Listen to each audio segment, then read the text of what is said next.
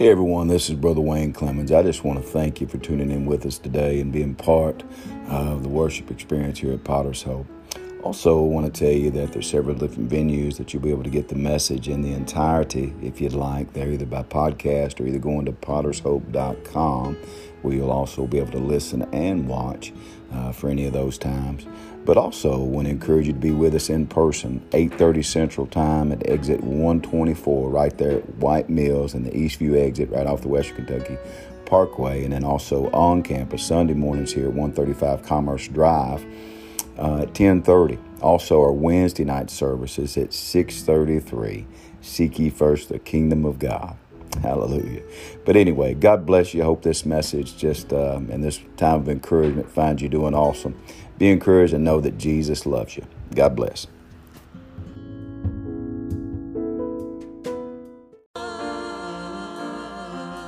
Why don't you give him some praise like it's the last time that you might have had that opportunity? Because we don't know that it wouldn't be. Yeah, why not just praise him? Why not just run hell out of here? Amen. Don't let the devil get comfortable in your life. I'll tell you one thing that will run him out is giving praise to Jesus. Amen. It's just, I'm telling you right now, praise him and thank him. Hallelujah. The word of God this morning, Nehemiah chapter 3. The word of God says, then Eliashib, the high priest, rose up with his brethren, the priest, and they builded the sheep gate. They sanctified it and set the doors of it, even under the tower of Meah. They sanctified under the tower of Hananeel. Now let's go to verse 32.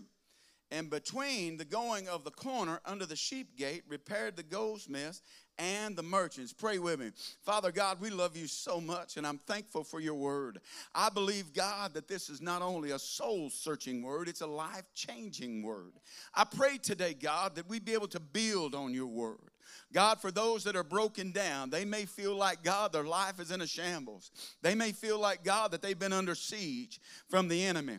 But today, God, we're going to go ahead and declare victory.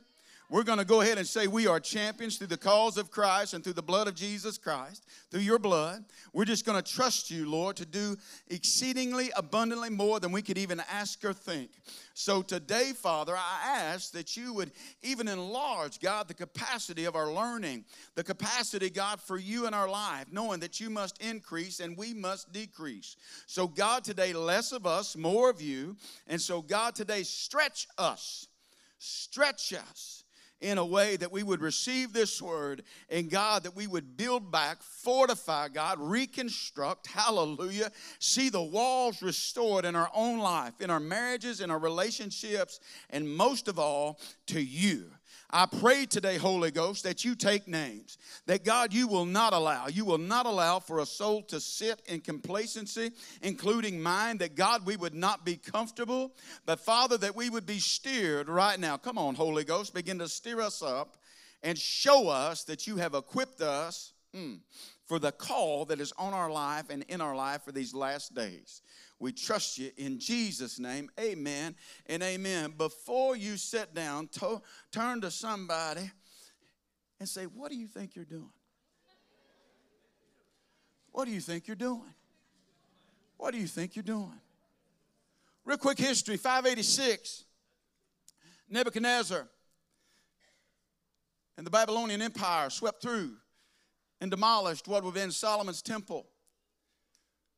For all of those years, as much as 60 years, we would find that it would lay there. They would come in and take people captive. Just a real brief history lesson. They would come in and they took those. That's where we see Daniel, Shadrach, Meshach, and Abednego that were of Israel. And they were taken as captives back to Babylon. And all of Israel here, right here around Jerusalem, all of this was just devastated, torn down.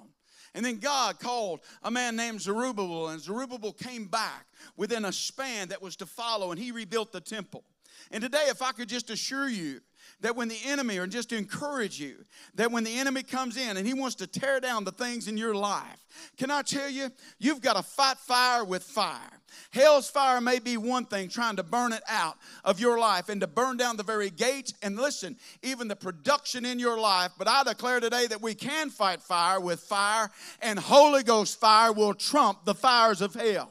That listen, you need to understand today, and I do too, that listen, you may be one thing in the flesh, and you may say, he ain't much to look at. She don't look like she'll amount to anything. Can I tell you, God's looking at us from the inside out. God sees the heart. Hallelujah.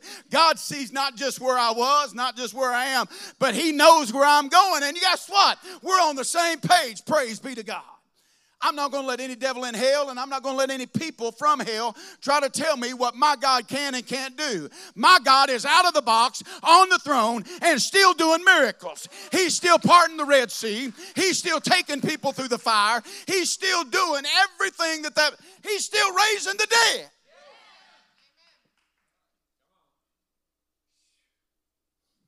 It takes people like Nehemiah that would come, and people like Ezra, where Zerubbabel was called decades before to rebuild the temple, a place for people to worship. This is what you and I need to know, is that you are the temple of the Holy Spirit. That you don't need church like church is today in so many people's mind. You have a living God on the inside of you. That when you come up in a situation, listen, it's not just you that's going to fight the battle. It may be God says, stand still and watch me work. God may say, listen, you just let me do what I'm aimed to do. And that way, the next time you come, they'll say, hey, that boy, that woman right there, hey, listen, they serve an almighty God, a God that's able to move mountains. A God that's able to do, once again, exceedingly abundantly more than we could even ask or think. This is all about rebuilding. My mindset has been, and today, Kathy, if this was overshadowed, not just about this rebuilding, but it was overshadowed just in my mind about a God of redemption, about a God that wants to restore people today. And in the midst of so many things that you are seeing tore down, God wants to restore the church to its former glory. Not the glory that's behind fancy pulpits and stained glass windows and people that are set by appointments and not by the atonement. God wants to send his glory where his glory can rest. And when the glory of God rests on your life, people will know it. When the glory of God is operating in your life, people will see it. People will see it. Nehemiah had a huge task, and once again, as Ezra the priest was there to restore the people, listen, it was Nehemiah that was doing a physical act, but it had spiritual significance. You see, the enemy is attacking the gates of your mind. Today, there's at least 3 that are intertwined.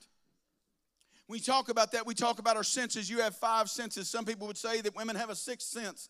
I can believe that. I can believe in unction. How Amy can be in another room and then ask me what I'm doing and knowing what I'm doing. And that may be because she hears a bag of chips rattling.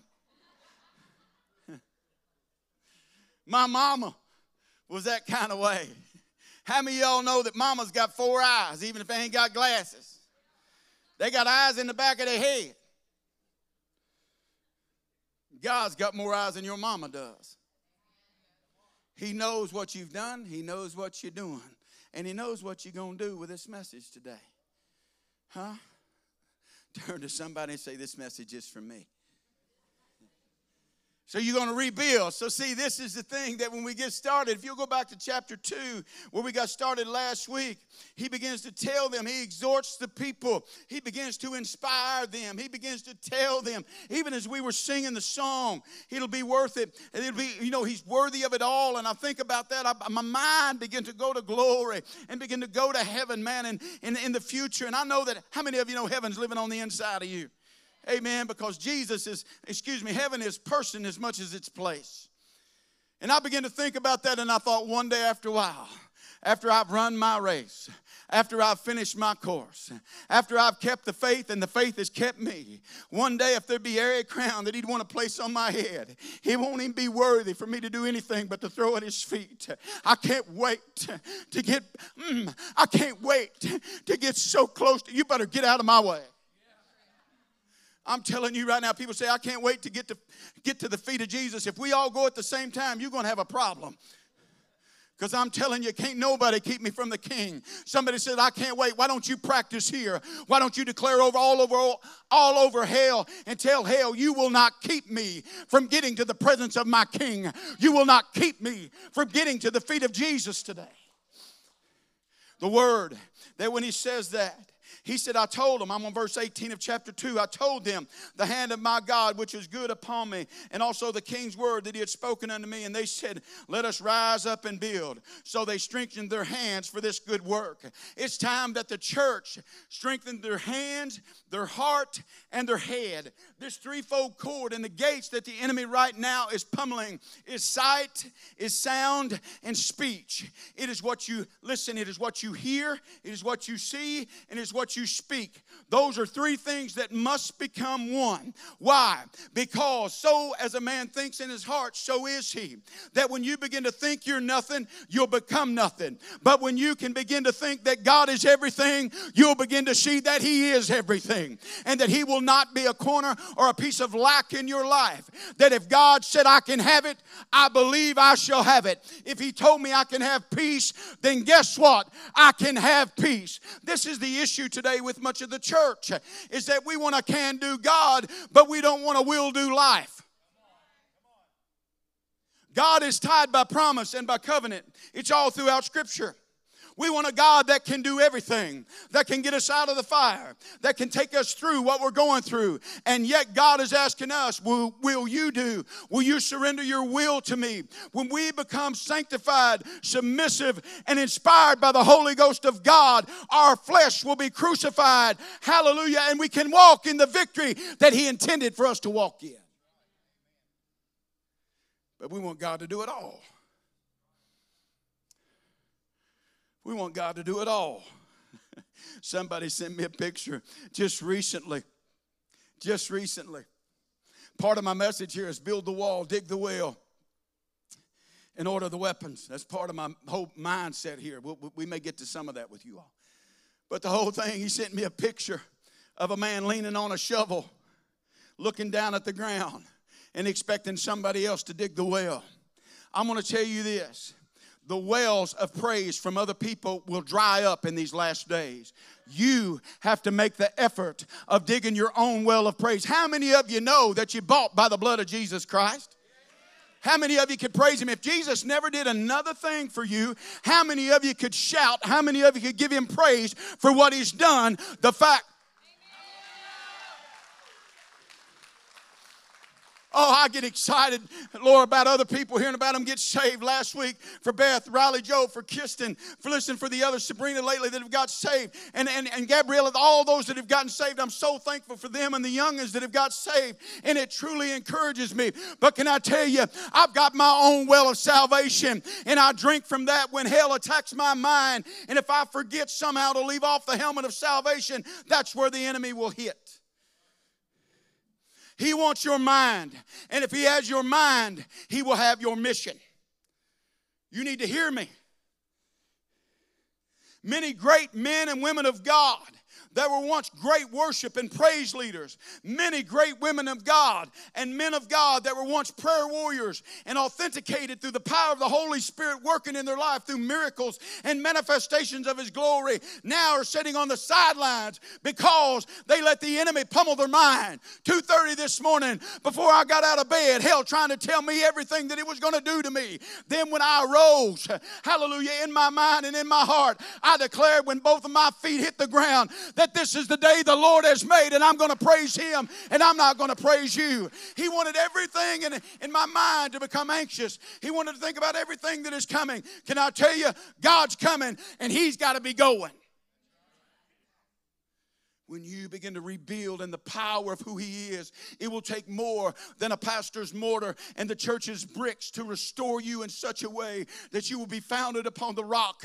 I'm talking about the rock, the very one that brought you out of the miry clay, set you on his rock, that chief cornerstone, not just any stone, that one that everything that we know and we believe is built upon. Jesus Christ, that was a stumbling stone to so many, is now become head of the corner.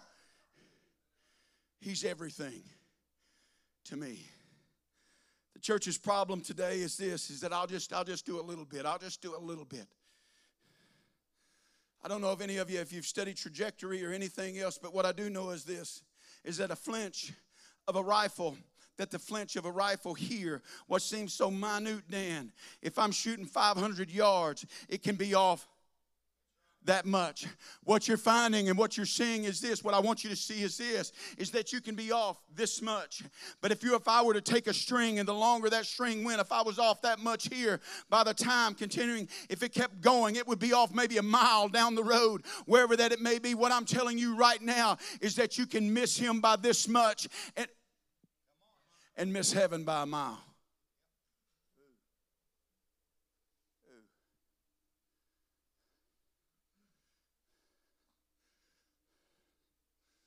Those gates. God used Nehemiah. God gave him favor. He was released by the king. He was actually considered to be the governor, if you will, of this area. And he comes. The Persian king gave him access to go and to continue the work. I want you to know today that we have authorization from the king, and not the King James Version. We have authorization from the king today to do his work and to do and to believe that God is raising up a remnant. And as hell tells you, I'm pilfering, I'm pillaging everything that you are and everything that you're about. Today, you call me crazy, you call me whatever you want to call me. I call me saved. And I'll tell you this, I'm going to believe one more, Lord. One more. You give me one more day, let's believe for one more soul. There's some meat to this message. Stay with me. As he tells them that, you can see his heart as he begins to transfer his passion. And to do that, it would be silly to think that he came on his own and that he could rebuild the walls around Jerusalem. It'd be silly to think that. So what did he have to do? He had to inspire the people. He had to let them know that this work was of God. And no quicker than people inspire you, the opposition of the enemy will come. You can read this here in this verse. And this is so powerful today. The word says, but when Sanballat the Horonite and Tobiah the servant, verse 19 of chapter 2, the Ammonite and Geshem the Arabian heard it, they laughed us to scorn and despised us and said, what is this thing that you do? That's where I come up with simply this. What do you think you are doing? Can't you see that it is useless? Can't you see that it's not going to make a difference? Can't you see? No, I can't, because I'm not looking at what you're looking at. I'm not looking at the culture. I'm looking at the kingdom. And you are too. You are too. And listen, you can expect the opposition, and as the enemy comes, Nehemiah didn't crawl back into a corner. He came miles and miles to get to Jerusalem to see, because of the report that he had been given that the walls were tore down, the gates laid in waste. And here he is. He comes, and the first thing, the enemy begins to give him that opposition. And you know what he says? He says, well, you're right. I'll just quit. If you don't care, give me a bus ticket, and I'm going to go back. Like so many Christians today. Y'all pray for me. I don't want to be condemning. I really don't. But can I tell you, there's a fight worth fighting. And for those of you that are in it, don't you dare quit. You keep fighting. This is actually part 2 from last week. What do you think you're doing? As the enemy comes up to you, what do you think you're doing? When they laughed him to scorn, will you rebel even against the king? Then I answered them, Nehemiah answered them, and he said, I said unto them, look at verse 20. Of chapter 2. And you know what he said? He didn't say, I'm going home, I'm finishing, you're right. I shouldn't even have thought about this. He said, the God of heaven. Why?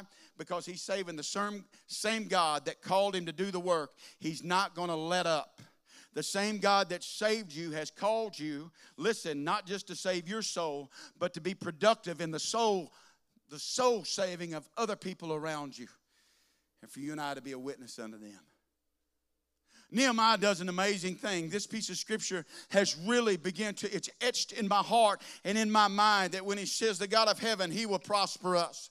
Therefore, we as servants will arise and build. Boy, what power. You keep on doing your smack talking, enemy. You keep on telling me everything I can't do. But listen, you didn't send me. God sent me. And it'll be God that prospers this work. It won't be by my hand. It'll be by God's hand. Just so you know, if you're going to have any dialogue with the enemy, you need to know who you stand for. And you need to know who's standing on the inside of you. And so when he says this, he makes it clear.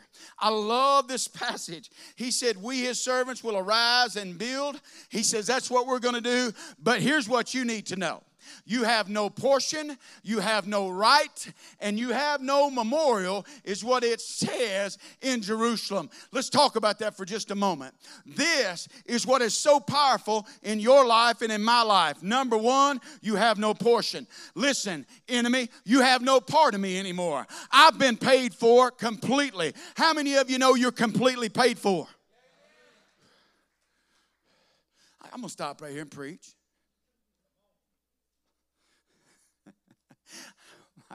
I've been waiting to get this out because the Lord been just crock-potting it in me, man, for a while. See, how many of you know that your sins are paid for? Well, give him some praise. Would you do that? Because we're going to do something. If you know your sins are paid for, are you 100% sure? If you are, shout hallelujah. There needs to be an action. It needs to be more than two hands coming together. You need to know that you are bought. Why is that? We talked about it last week. Let your calling and election be made sure. What I know I'm saved. I don't think I'm saved. I don't even think I will be saved. I know I'm saved. Amen? I understand sanctification, okay? I understand the process. But when Jesus died on the cross and he said, I can, he did. And when I said he did, and forgive me of all my sins, I was just as saved and as loved then 30-some years ago, 40-some years ago, than I am right now. Well, Pastor, I don't know about all that. I'm going to have to work my way in. Really? It's Jesus plus nothing, guys. I told you that offended me the first time I heard it until I really got to where it was at. Because if it's left up to me, I'd be a failure every day. I'd be lost. Saved, lost, saved. I'm thankful for the blood of Jesus Christ. Turn to somebody and say, are you debt free? Y'all be like, get out of my business. I don't want you talking about my business. Well, you work for the credit bureau. Who are you? Listen to me right now, Christian. You need to write this down. Because what happens, listen, we got all these people in the natural. They're telling you how you can have the snowball effect, how you can do this, and how you can be debt-free. And praise God if you are debt-free in the natural. But listen, being debt-free in the spiritual is more. This is critical to your life. And so when you live debt-free, that is every day walking in the precious promises of God. Understanding that I am debt-free. Satan comes to me and he said, oh, Wayne Clemens, I remember what you did. I remember who you were. And guess what? I don't even got time to talk to him. Why? Because I know my sin is cast as far as the east is from the west. I know that God doesn't even have a memory of my sin anymore. Why? Because we have just, listen, I ain't got to wait. If I sin today, I don't have to wait till next year to ask for forgiveness. Do you know we have a mediator? Whew. Do you know that as soon as I sin, I know it, and he'll forgive it if I say, forgive me. Praise be to God. Debt-free. Do you know how many Christian people are not living debt-free? Therefore, if the Son has made you free, you'll be free part of the time. You'll be free some of the time. How many of you know you'll be free all of the time? Do you understand? You need to get this in your head and in your heart that I am debt-free. That way when hell comes and says, you've done this, you've done that, but then you say, Jesus did all of that. Debt-free. Christians need to understand that.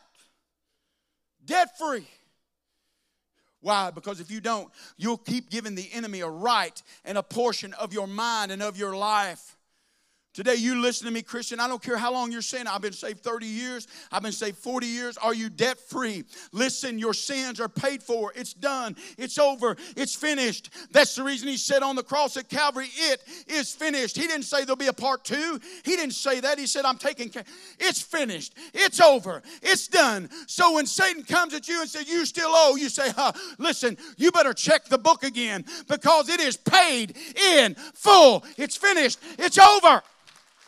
You have no right. You have no portion of my life. Everything from the top of my head to the soles of my feet to the tips of my toes, Amy.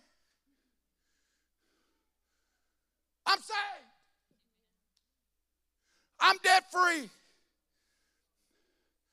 I was a Christian and lived bankrupt for years until I went to revival in Brownsville. I was preaching the gospel.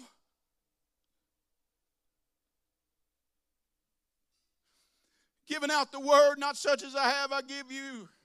I was preaching the best I knew how, and I cannot tell you still shackled with guilt and shame. And I remember walking that aisle that night somewhere around 11:30 or 12. I don't know, man, that revival was crazy.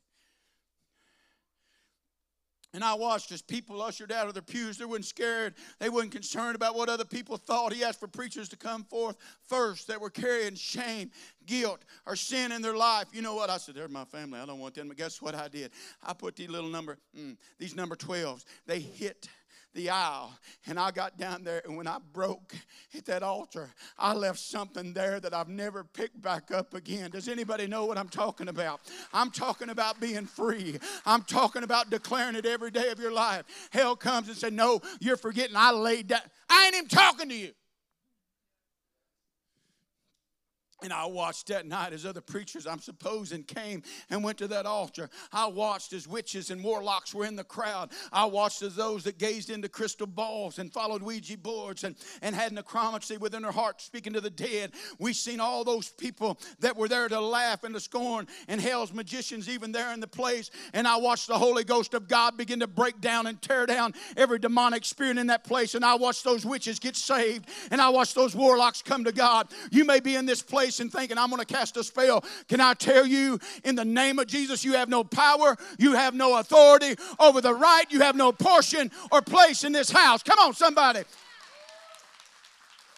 It's when you say I'm debt free. Why? Because it's when hell says you owe me something. I don't owe hell anything at all because Jesus gave it all to me. I need to hammer this home, because when you come to the place, you have no portion, you have no right, you have no memorial. Three things here, the portion. Listen, if Satan has some of you, he's getting ready to get all of you. Satan spreads leaven in the church just like he does in the world. Did you hear what so-and-so? Did you hear this? Isn't it amazing how the word gossip is gossip? Snake. Isn't it amazing? But you have to declare you have no portion. You have no part in my life anymore. In the name of Jesus, every demonic curse has been broken off, not just me, but off of my wife, off of my family, off of my kids, and off of my grandkids in Jesus' name. I'm not giving you the right to curse me or to curse my kids anymore. When you get to that place in your life, where does that begin? It begins right here in your mind when you begin to rebuild. I can't tell you the times that Satan has tried to pummel and do that, those gates that he hits. And he's making mincemeat out of people's minds. You need to declare you have no portion. You have no part of me. If you are living in sin, he has a part of your life. I like Jake. I think you're the one that brought this out. You asked her somebody years ago. It's borrowed, but man, it's powerful. It's powerful. Said you can't shack up with Satan and expect for God to pay the rent. That's as true a statement as I've ever heard. You can't expect to sleep with the devil and wake up with Jesus every morning. Uh-oh. Y'all knew it was coming. I ain't going to leave y'all. Huh? You can't do that. You can't mix the holy and the profane. That leaven will creep into your life. Oh, my Lord. No portion, no right. Today, when everything is about rights, my rights, your rights, where's God's rights? Huh? Right now, one of the biggest battles brewing is the Supreme Court over the Supreme Court. And then, by the way, can I tell you something? If you're here today, and I know many times we speak about abortion and about being against of abortion and the killing of babies in the womb. And many times we talk about that. And when it's such a great travesty and it's such a great thing, can I tell you today that if you're here and you're one of those people, misguided, misled, or whatever, whether you're on the husband side, or the father's side of it or the mother's side of it, I need to tell you that God is not out to kill you. He loves you and He wants to restore your heart. And I need to tell you today, as much as saving that baby in the womb, He wants to save your mind today. I don't ever want to forget that. I don't ever want to leave that out. Because if God could restore me, then He can restore you. If not, the Word of God is not true, that He is not a respecter of persons. He cannot be. So in this, when we say you have no right, no portion, no right, that when we give that, He has no right unless you give Him access. You've heard me say this lately. What you allow or what you give access to, you are also allowing. Okay? That when you do that, and that is permissive. That when you move over to a permissive will, what you permit and what you allow, then you are giving the enemy legal access into your life. And when you do that, that when you go outside of the Word of God, that when you begin to follow in yourself and it feels good, it looks good, it's all this good. Can I tell you, when you begin to do that, you're stepping out of the Word. And you're stepping out of alignment with God. So don't come and don't say, well, hell, can I tell you, no, you allowed it. That preacher act like I know what I'm talking about. How many of y'all been there, done that, got the shirt? And when you do that, there's God that's long-suffering. And you come back to Him and you say, you know what, Lord? I blew it. Holy Ghost said, I don't know if I understand that. All right, Holy Ghost, I've sinned against you and against heaven. I've sinned against the Father. And He said, that's what I understand. Now I can forgive you. So He tells Sanballat, Nehemiah says this, he declares it, and you have no memorial. You know what he's saying? You have no heritage, Rick. He said, you have none of that. It's like this when you talk about a memorial. He said, you have nothing. Listen, it doesn't mean anything to you. And what he's saying, your gods, you don't even understand our God. That's the reason, understand outside here, people don't understand the God you're serving. So instead of condemning them, instead of beating them down, listen, that ain't what it's about, man. This is about trying to explain what salvation is to other people. And to get them to come over to the winning side. I said all that to say this. What do you think you're doing? You got to address the opposition. How do we do that? The Word of God says in Ephesians 4:27 and 28, neither give place to the devil, let him that stole steal no more, but rather let him labor, working with his hands. Remember, hands to that thing which is good that may have to give to him that needs. You need to write this down because this is as true as it can be. Give no place to the devil. You've heard it. You've heard messages after messages. I'm talking about the first place is debt-free. Debt-free. Give him no place. Make your calling and election sure. Know that you are saved beyond the shadow of a doubt. Now, this is what I find. That most Christians are not just, they don't understand being debt-free. Turn to somebody and say, you're debt-free, but are you doubt-free? This is where things begin to change. Because in Christians' lives, I don't know, I just use my own self. I'm like, boy, Lord, this is a big one right here. It's a big one. And what I begin to do is say this, Lord, I don't know that you can. And I'm much like the man that had the son. And I said, Lord, I believe, but help my unbelief.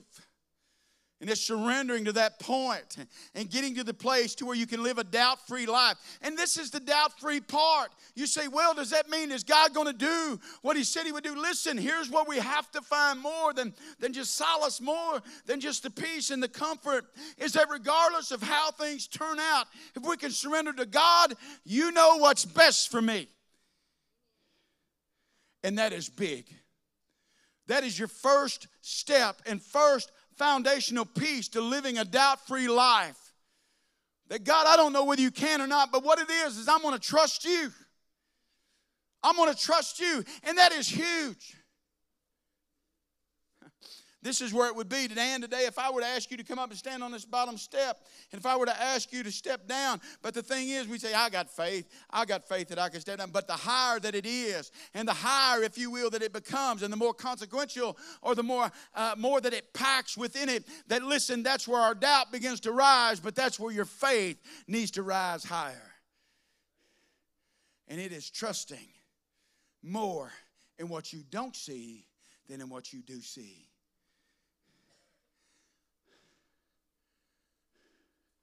So, it is not giving the devil a place in our life. Now, chapter 3. Where do I start? It begins when they do this. There's 10 gates. There would be 12. And now in Jerusalem, it's amazing when you begin to study the history of it. 12 originally. Then when you talk about that, and actually 2 more mentioned later on in Nehemiah. But here we're talking of 10. You go from like this very gate here, that you go from the sheep gate, the fish gate, you go all the way down to the valley gate, dung gate, come all the way around, horse gate, all of these. There's 10 gates, and all of them have significance in our life that we may teach out later on. But here's the point. It begins with the sheep gate. What is the sheep gate? The Word of God said that they used Eliashib. That's the reason I think the God of restoration, that word there, this priest that was put in place is God restores. The enemy wants to try to keep you from building back. You may be here today and your marriage is a mess. You may be here today and your mind is a mess. I need to tell you that God can restore. I declare today that I am living proof that God can restore and that He's more than able to do that. He sets that priest, and find these people in your life that are not against you. Find those people when you're battling in your life that are not the ones that say it ain't worth trying. Forget it. Find those people in your life that encourage you to build back. You're going to find out through the book of Nehemiah that not only will Sanballat and the others completely be there, they're going to be there. There's a whole list of things. They'll do it through treachery. They'll use it through trying to get you to fight within even the group. They do that. They'll lie against you. All of these things can happen, but you're building back. You'll find out in chapter 4, stay with me and just tag us in here. You'll find out in chapter 4 that as they begin to build back, the Sanballat and them came again. And they told them, I said, listen, you can't even get down to the foundational level. There's too much debris. There's too much, they called it rubbish. It's the dust. All of those things were the walls that come down years ago. You can't even get that out of your life. Nehemiah addressed it. And he said, before we build back, you've got to get the garbage out of your life. Because if you build on garbage, it will not stand. That's the reason we must build on the Word of God. That when people come into my life and they say, I got a word for you, and I'm going to encourage you the same way, that when people come and say, I have a word for you, that don't mean I'm going to receive it. Got to tell you that. It's got to line up with the Word, and it's got to line up with the Holy Ghost on the inside of us. So as we are building back, as we're seeing this, and you can see all of these things, it's removing the garbage out of your life. The enemy will continue to bring opposition. But listen, when it begins at the sheep gate, this was the very first place that Eliashib, him and the other priest, they came there and they restored that. The sheep gate, go ahead and turn your Bibles to John chapter 5, please. John chapter 5. This is somewhere around 450, 436. Here that we're talking about, somewhere in there, we'll just say that, okay? Somewhere in that range, BC. And you look at that, the first place that they do and the first place that they build is the sheep gate. This sheep gate was the one where they brought in, of course, the sheep for sacrifice. Remember, the temple has already been built. Zerubbabel has built that back. Now we're building the walls and we're fixing the gates. And the first place that we have to do or fix is that sheep gate. This is what is so important in our life. This sheep gate is the place where Jesus even said in John chapter 10 that He was the door. He that comes to me, you're going to go in and out and you're going to find pasture. He said, I'm the door. When He says that, He said, listen, you can't come up any other way. He said, there's going to be other things they're going to try to get. I'm the only way. And this is what is so important in our life. But when you restore this, what am I talking about? Everything that comes into my life. I'm going to share something. This is here a while back. Air conditioner, quit cooling. Oh, I got to call me an air conditioner specialist. Then I had this bright idea. Check the filter. Wow. So I went and checked the filter. And when I checked the filter, I remembered why I hadn't remembered before. It'd been like a year.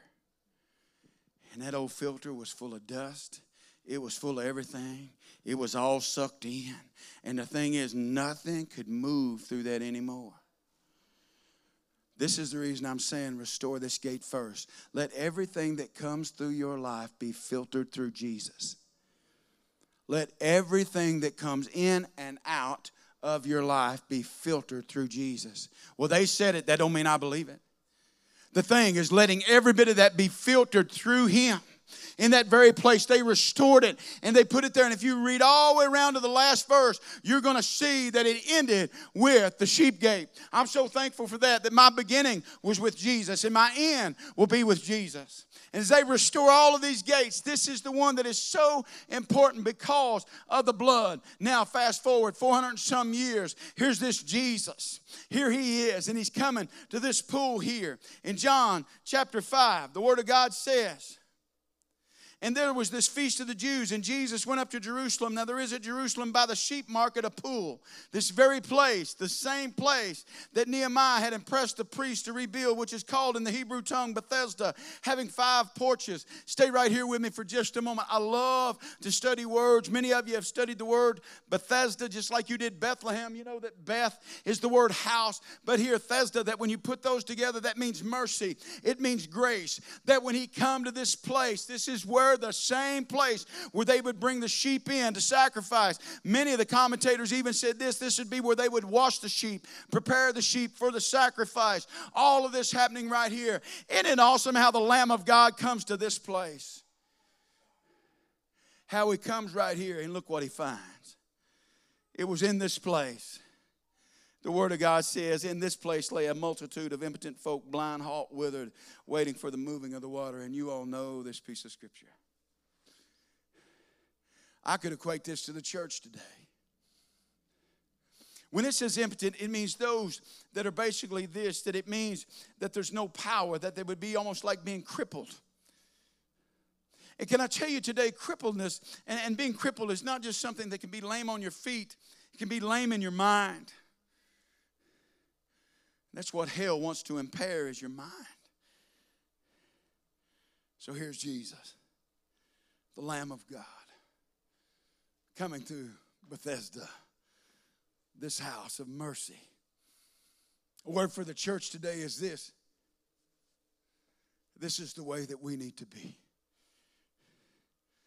Is that today I know that a lot of people walked in, and I don't know your personal life, but I know for many, no doubt today that there's many of you that have been crippled in your mind. He still restores minds. He's still setting people free. And the Word of God says, as they're all there waiting, for the moving of the water. And you know the story, how the man is there. And he says, why can't you? He's been laying there for all these years, for decades. He's been laying there and he's waiting for the water to move one more time. And then Jesus shows up. And this is what I'm so thankful for, is that the time in my life when I felt blind, when I felt crippled in my mind, when I felt like I couldn't go on, there's a Jesus that showed up. It was going to take more than a religious church service. It was going to take Jesus coming into the midst and telling me that I don't have to be like that anymore. How many of you today really want to be whole? You see, we can get to that place today. And I don't have to wait on the praise team. I don't have to even wait on the preacher. I don't have to wait for the moving of that water. I'm just saying, God, stir the water one more time and stir the soul of the people, that everyone that needs Him can come to Him. That's restoring the church to its former glory, to a place that when Jesus passes by, that when He comes into the very services that we're in, that people are changed in an instant, that people are changed. They go from darkness to light, from hell to heaven, from sinner to saved. It's getting to that place. Sanballat wasn't there 400 and some years later. But religion was. And religion said, what do you think you're doing? What do you think you're doing? You can't do that today. How does hell work in your mind? Not today. Not today. Put it off till next week. Christian, not today. You can pack that sin. You can pack that thought. You can pack that act. You can pack that another week. Only to find that you won't only be packing that one next Sunday, but you'll be packing another one that Satan places on your back. If you want to be debt-free, you've got to stay free. You've got to unpack and you've got to crucify your life. Listen, we have to do this every day. Every day. The church has got to get back to the place of its former glory, where Jesus is the way. Jesus is the way. The sheep gate, getting ready to close the sheep gate. If you were to go around, if I could do this today with you, if I could do this, it would start in the northernmost corner. Remember that Jerusalem was a city that was set upon a hill. That's the reason as he spoke that. It was strategic. You need to be strategic. When I'm saying that, you are a city set upon a hill. Okay? That when we read the Beatitudes and he said, you are the light of the world, you are the salt of the earth, that when he's saying all these things, there's direct implication to that city. That's the reason that those people that were coming home, the reason that Jerusalem meant so much is they could see the lights, Larry, of that city far away, miles and miles and miles away. They could see that city that was set upon the hill. That's what the church needs to be. What do I do when I'm away from God? What do I do when my mind is crippled? What do I do? The church needs to be a healing place, not a hurting place. The church needs to understand that we are much a hospital still yet, and that we are much a mobile mass unit that leaves here and goes out to the highways and the hedges, and we take the balm of Gilead and the blood of Jesus and we heal people on the streets. Such as I have, I give you in the name of Jesus. Not just in here, but out there.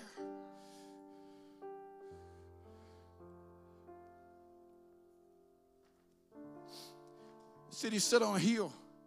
Sheep gate, fish gate, water gate, dung gate, all of these, valley gate that would come down by the valley of Hinnom, all of these things, horse gate, all of these would come up, and they would do the righteous gate, all of these would come, and it would be in somewhat of an oval till they got all the way back around.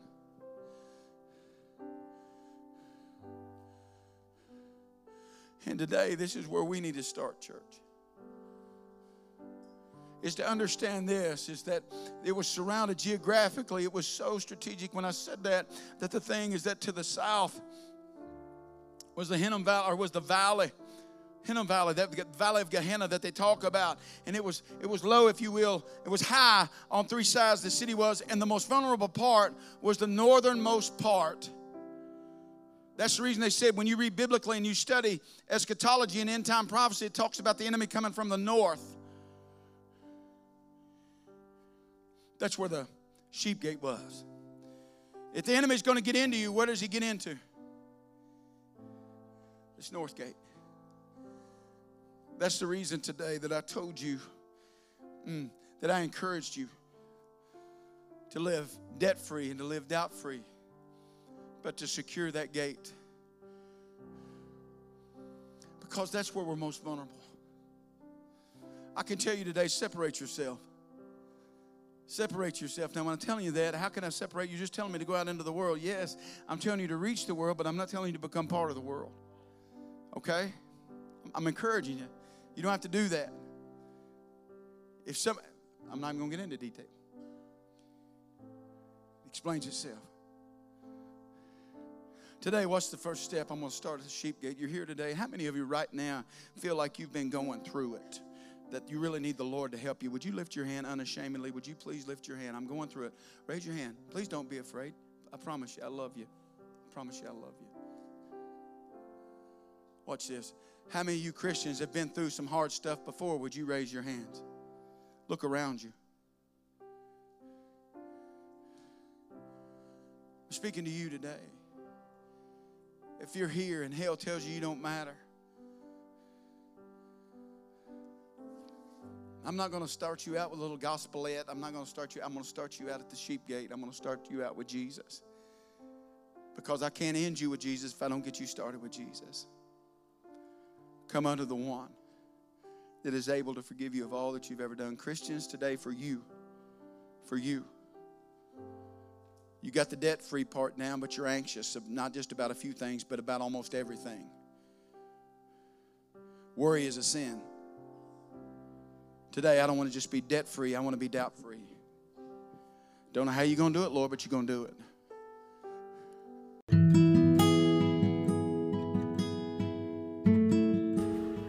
Hey everybody, just wanted to thank you once again for being with us here in our worship service today and taking the time out, which I know is so valuable to you. God bless you and be encouraged. And remember, Jesus is King.